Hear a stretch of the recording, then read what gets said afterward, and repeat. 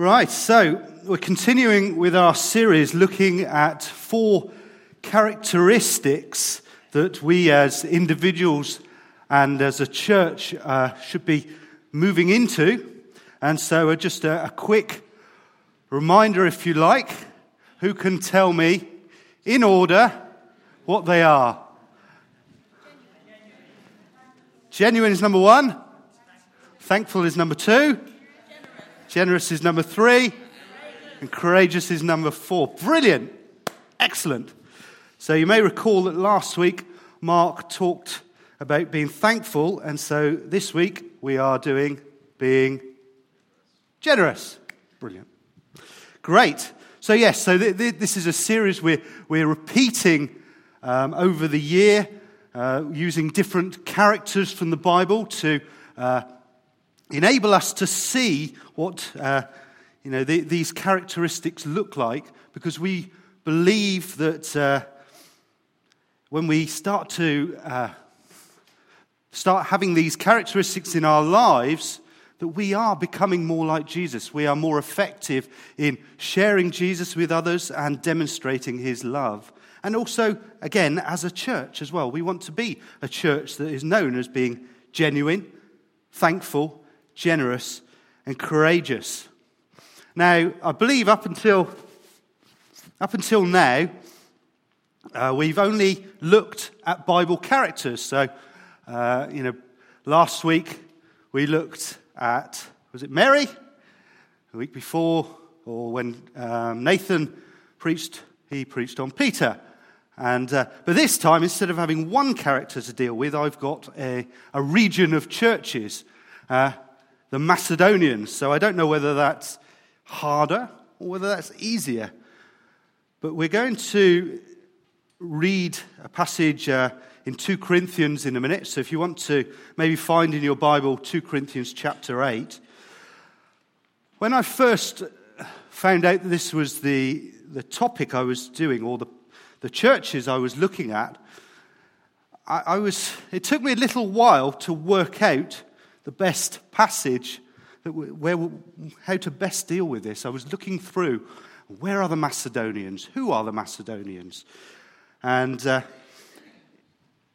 in a minute, I'm going to show us a map of the Mediterranean so we can see where the Macedonians were. But first, let's read our passage of Scripture. So we're going to read 2 Corinthians chapter 8, verses 1 through to verse 15. Now, just a very quick background. Obviously, it's 2 Corinthians, so this was Paul addressing the Corinthian church. And he says this, "And now, brothers, we want you to know about the grace that God has given the Macedonian churches. Out of the most severe trial, their overflowing joy and their extreme poverty welled up in rich generosity. For I testify that they gave as much as they were able, and even beyond their ability. Entirely on their own, they urgently pleaded with us for the privilege of sharing in this service to the saints. And they did not do as we expected, but they gave themselves first to the Lord and then to us in keeping with God's will.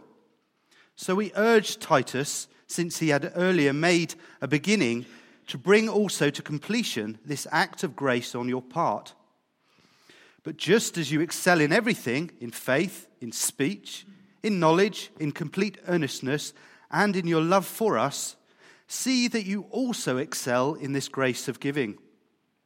I am not commanding you, but I want to test the sincerity of your love by comparing it with the earnestness of others.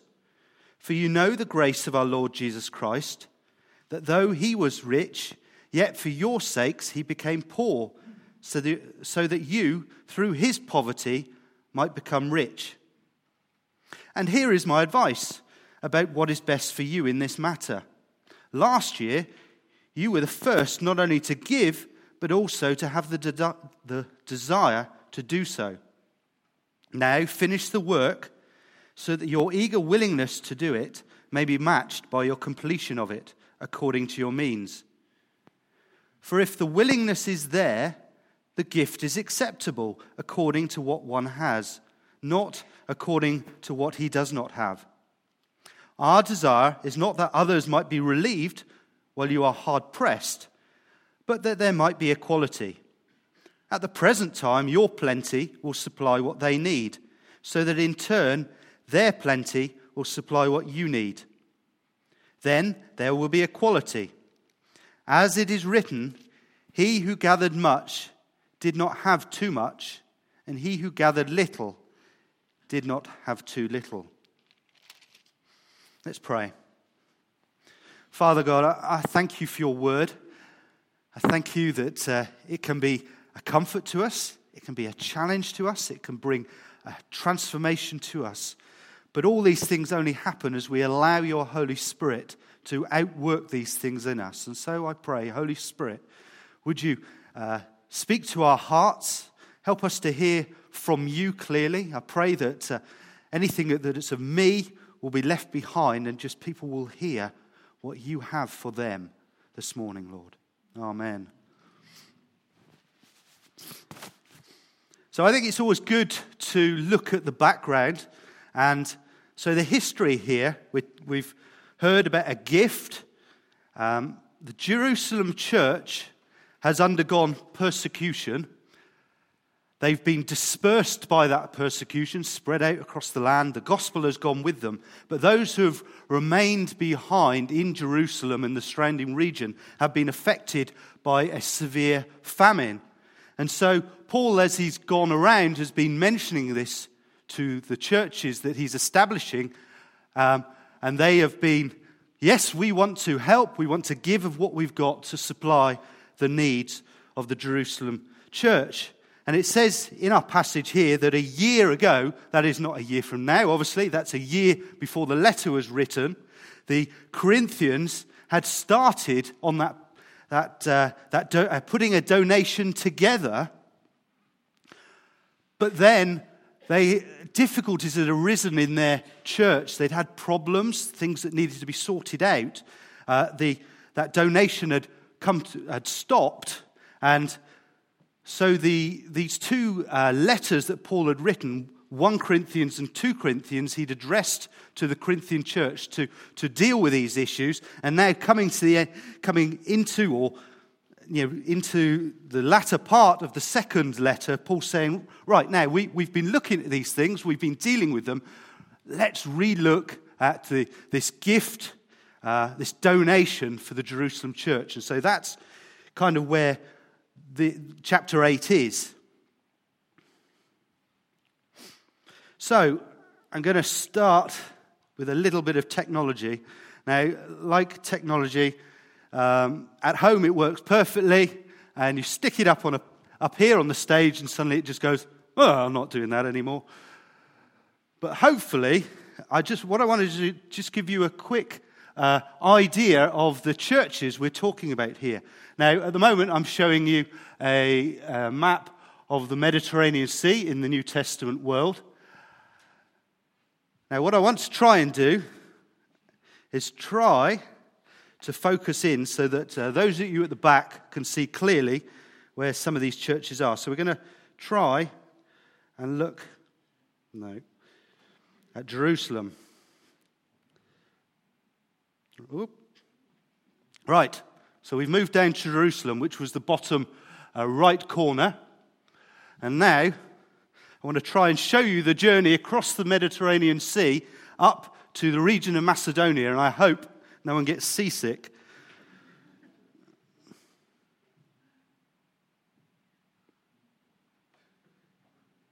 We're still going up. We're going, come on. There we go. Right.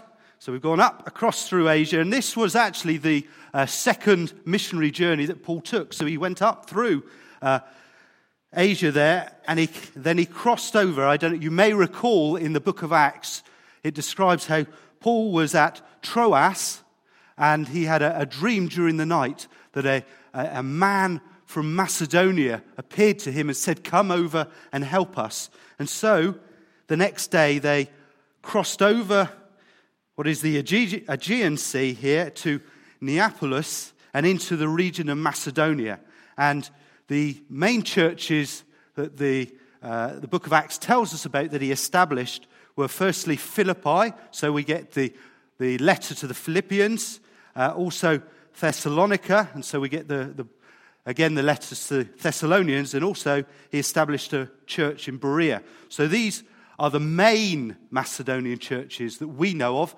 I'm guessing that he may well have established either directly or through other disciples, other churches in Macedonia. But then he continued down towards Athens, and then he ended up at Corinth, which hence we have the book, the letters to the Corinthians. Right, that fairly worked okay. So, our passage contains a challenge to the Corinthians. It's a little bit of an interesting one in that there was past history between the Macedonians and the Corinthians. And the Macedonians were known as the barbaric north. They had a significant, long-standing competitiveness and history between them. And so Paul is kind of using that here and say, well, look at these guys. You know them. You've had competition with them in the past. Look what they've achieved. When I lived back in Cornwall, in a town called Hale, I remember growing up, and although I didn't know the reason for it, I knew that there was a competition between us and the local town, St Ives. That especially came out in rugby matches between Hale and St Ives. My dad played rugby at that time. And even at secondary school, we were a group of 5 schools in the Penwith area, but it was always the St Ives match that we had to win. That was the real competition there. It kind of egged us on a bit, gave us a bit more energy, that encouragement. We've got to beat them. Now, I don't know why that was there, but, you buy into it. It's like, yeah, we've got to beat them. It's a bit like, that we sometimes hear about the local football derbies as well, isn't it? Where Liverpool or Everton or Man United, Man City or whatever, this is the key match. We've got to beat them if we don't beat anybody else type thing. I was wondering as a church, maybe if Guy or Malcolm came in and started comparing us or challenging us over how maybe Jubilee Church Farnham or the Vine Church Odium were doing in certain areas, how it might challenge us as well or egg us on, stir us up. But certainly this is what Paul is doing. He's challenging the Corinthians by comparing them, in a sense, with those they've had long-standing competition with. Okay, so we're talking about being generous, and I think it's good to consider, what do we mean by being generous? Does, if you like, godly generosity, is it the same as worldly generosity? A dictionary definition says this: showing a readiness to give more of something, especially money, than is strictly necessary or expected.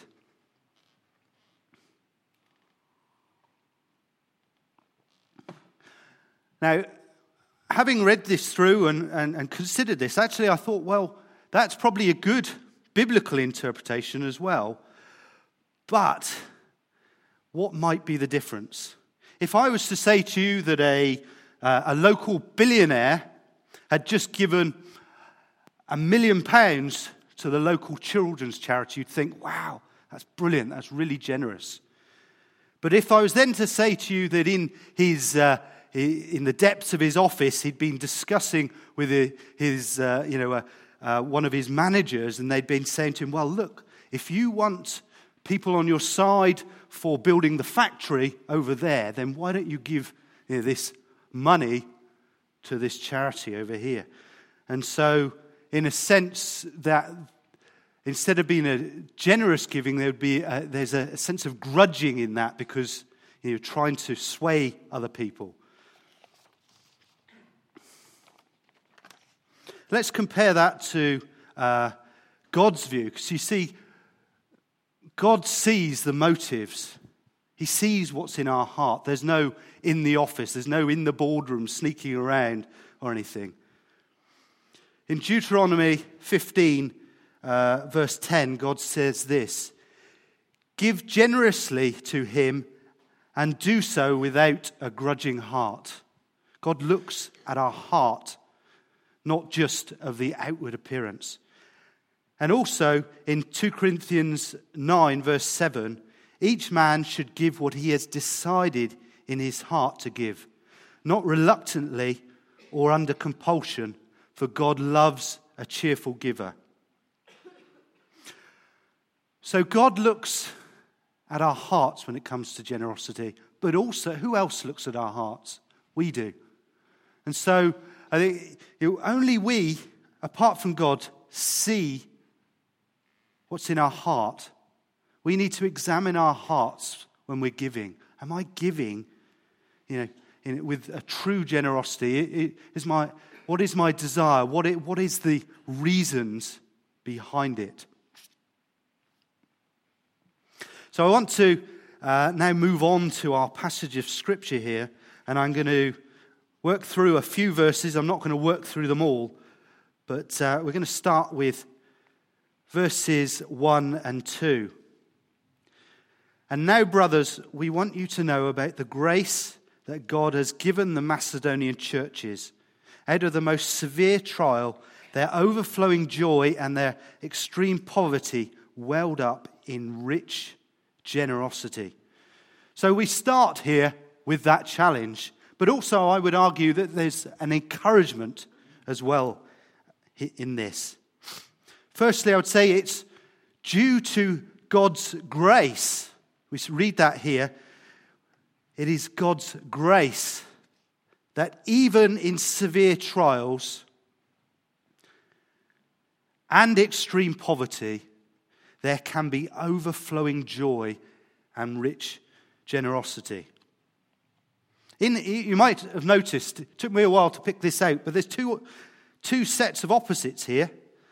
There's severe trials, but overflowing joy.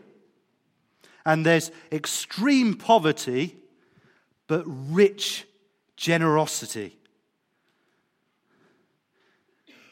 So, why have I said that this is an encouragement as well as a challenge?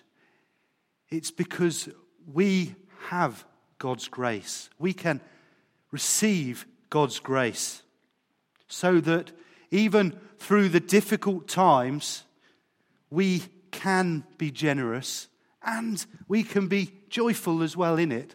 This isn't something we do in a worldly sense. This is something we need to rely on God to be able to do. We're going to move on now to verses 3 to 5. And in these verses, I see 3 steps to godly generosity. Now, just to confuse you, I'm going to work through them backwards because I think that it works better. It's clearer in this. So we're going to start with verse 5. And it says this: Step 1, they gave themselves first to the Lord. First thing they did, they gave themselves to the Lord. Now, I would argue that one of the greatest barriers to generosity is worry and concern over our own needs. If I give, will I have enough left for myself? Will God replace it? What about my needs?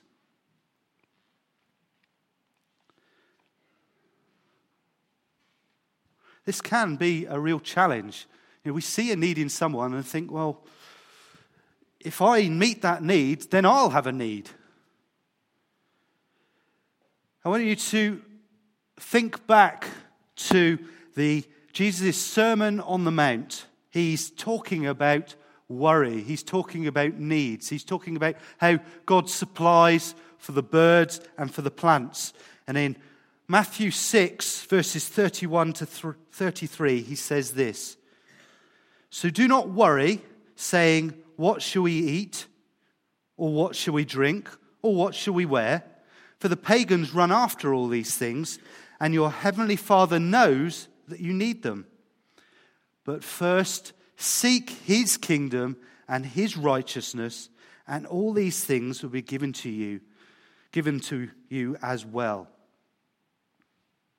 So I want to say that the first step of being generous is seeking God, seeking his kingdom, seeking his ways, putting our trust in him, acknowledging that he supplies all our needs.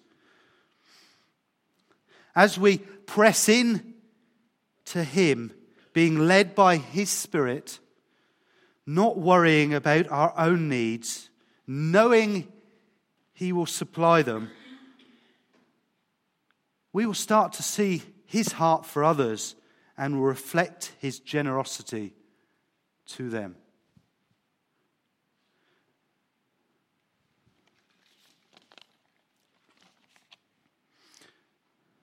Okay, moving on then to step 2, and this is from verses 3 and 4.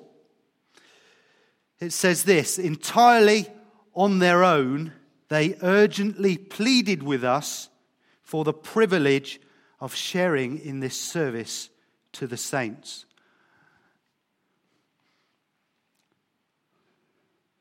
So there was no external pressure. Paul didn't have to come and say, look, Macedonian churches, the church in Jerusalem is really struggling. I think you should step up to the plate and give what you've got. They instead said, actually, we can see the need and we want to meet that need. We want to be involved in giving.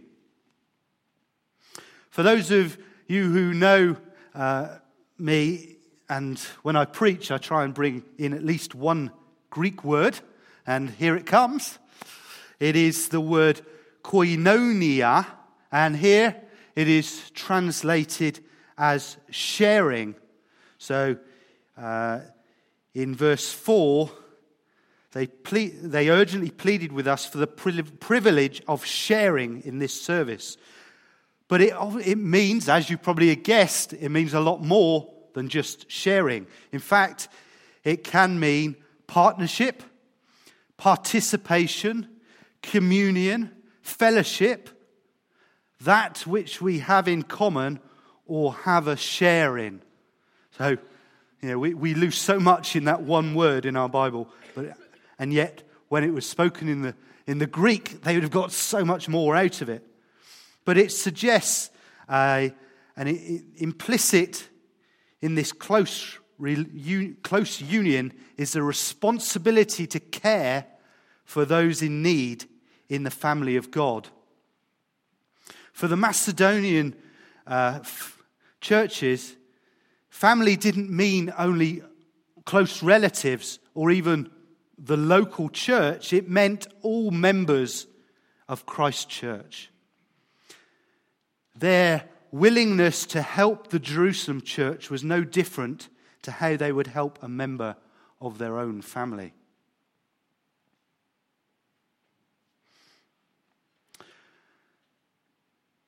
What might be an example of that for us? For those of you who either have children or have had children, you might remember times when you've had to work through maybe homework with your children. And you've got stacks of other things to do, but you give of the time that you really haven't got. You're giving to them because you love them. And in here we're looking at the Macedonian church. They saw the Jerusalem church as their family, their children, if you like. They wanted to give. They wanted to be involved. They wanted to meet their needs. Step 3 then, this is in verse 3. For I testify that they gave as much as they were able and even beyond their ability. Now, does this mean then, we should always be giving beyond what we have. That's a challenge, isn't it? Is that what Paul meant? I don't think so. You're going, phew. But what did he mean?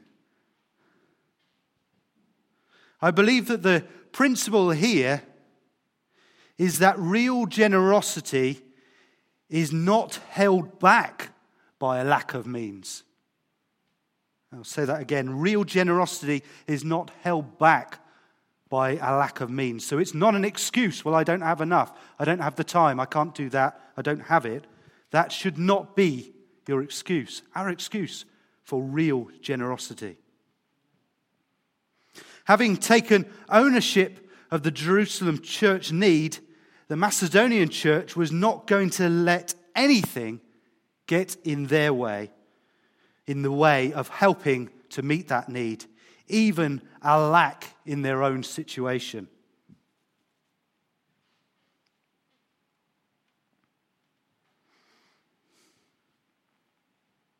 Again, thinking as a parent, how many times do we continually give of ourselves? Even maybe we're not feeling well, and yet we're still stepping up to give to our children.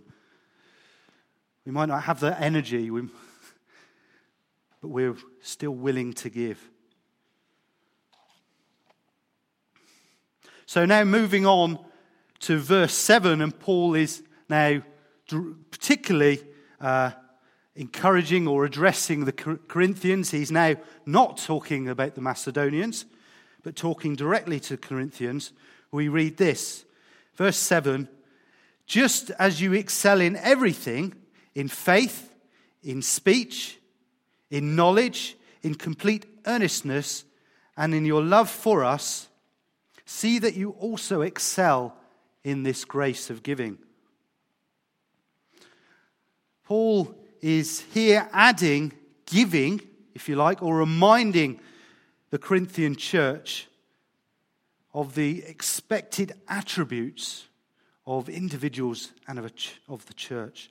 It is a clear call to Christians that they should seek to be generous.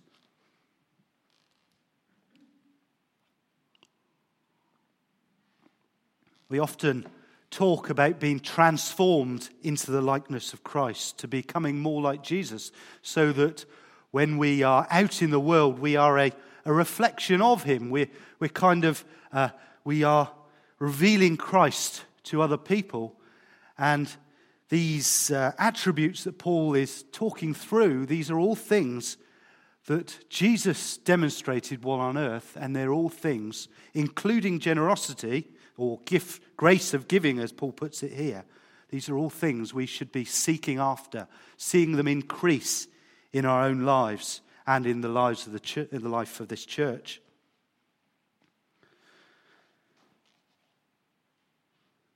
The challenge carries on in verse 12. He wants them to finish what they had started, and gives more advice on this. Verse 12, for if the willingness is there, the gift is acceptable according to what one has, not according to what he does not have. Again, this is going back to the attitude of our hearts. God is pleased with those who give with a willingness. He discerns what we have and looks at our heart. You may recall again in the life of Jesus, he's sitting in the temple with his disciples opposite the place where the giving area was. And there's a poor widow who Jesus singles out in Mark 12, 41 to 44. I just want to read that. Jesus sat down opposite the place where the offerings were put and watched the crowd putting their money into the temple treasury. Many rich people threw in large amounts, but a poor widow came and put in 2 very small copper coins, worth only a fraction of a penny. Calling his disciples to him, Jesus said, I tell you the truth, this poor widow has put more into the treasury than all the others. They all gave out of their wealth, but she, out of her poverty, put in everything, all she had to live on.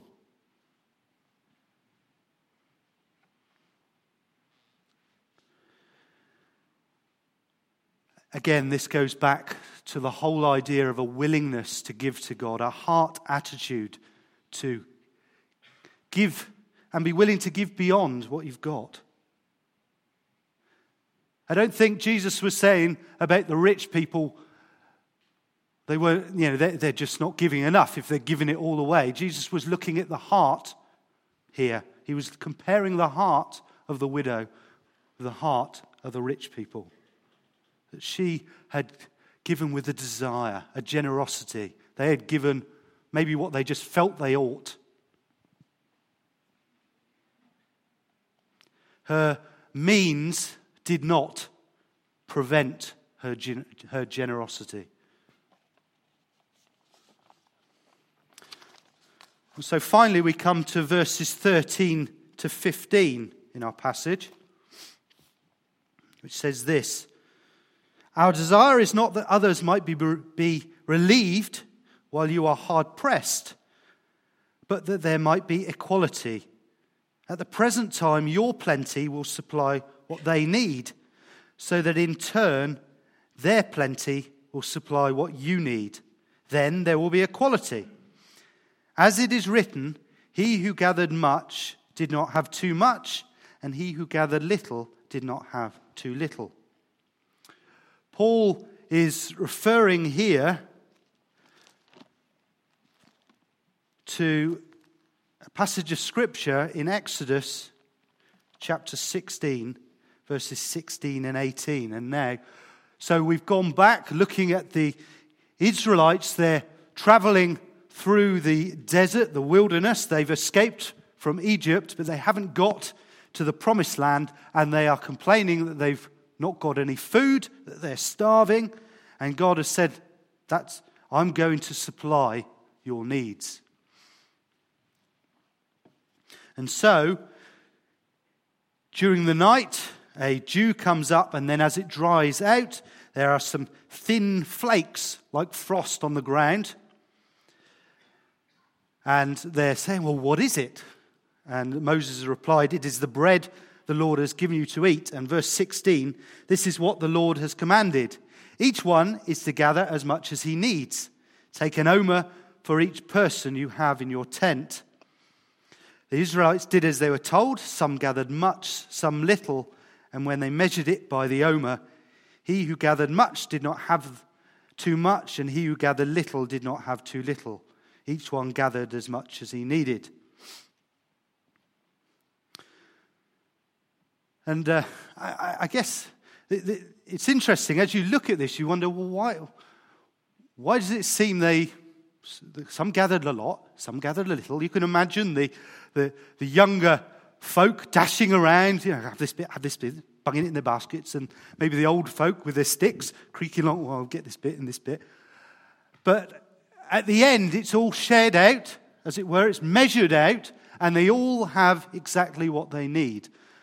And Paul is saying here that actually, relying on God, he will provide what we need. I can imagine there could well have been some of this sharing around. So the younger folk, right, would pull it in, right, so you've got a bit more of mine, and etc. But actually, the principle here Paul is putting is that it doesn't matter how generous we are, if we give and give, but God will supply our needs. We will have what we need. It may be that someone else then gives to us, but it's down to God to do it. In the wilderness, it was miraculous. God provided miraculously for them, but it may be that it's through someone giving a gift to you. So Paul is here reassuring the Corinthians that his purpose is not to bankrupt them at the expense of the Jerusalem church. He wasn't going, my friends back there, the ones I've been Christians with for ages. They need it. I'm not so worried about you. That's not his purpose here. But what he is saying is that since God has blessed them, that is the Corinthians, they can then bless others. And if the situation is then reversed, they will be blessed. God will meet all of our needs. So the key point here, though, is a call to trust God to provide our needs. So we are not hindered in being generous. Trust God for our needs so we are not hindered in being generous. Okay, so very quick recap. Generosity is from a gift of grace. Some may abound in this with a special anointing, but all should expect and seek after some measure of this gift. Our priority should be to seek God and to not worry about our own needs. We should be willing to take ownership of other people's needs, not through external pressure, but a genuine desire to help others. We should not let anything hold us back from being generous, not even a lack of means. We are called to excel in the grace of giving. It should be an increasing part of our character. We should give willingly, not grudgingly. Remember, God looks at our heart. It is God who meets all our needs, so hold on to things lightly, watching to see where we can be generous to others. I'll just close in prayer. Lord, I thank you. I thank you, Lord, that you do supply all our needs. I thank you that you lavish us with all of your amazing grace. Lord, that just one part of that is a grace of giving. And Lord, I just pray that out of this would come a challenge to me, Lord, to be a genuine giver, to give generously from my heart. Lord, I pray that for all these people here, for us as a church, that we would be known for our generosity, our helping of others, our supplying of the needs of others, and help us to just trust you completely to supply all our needs. Amen.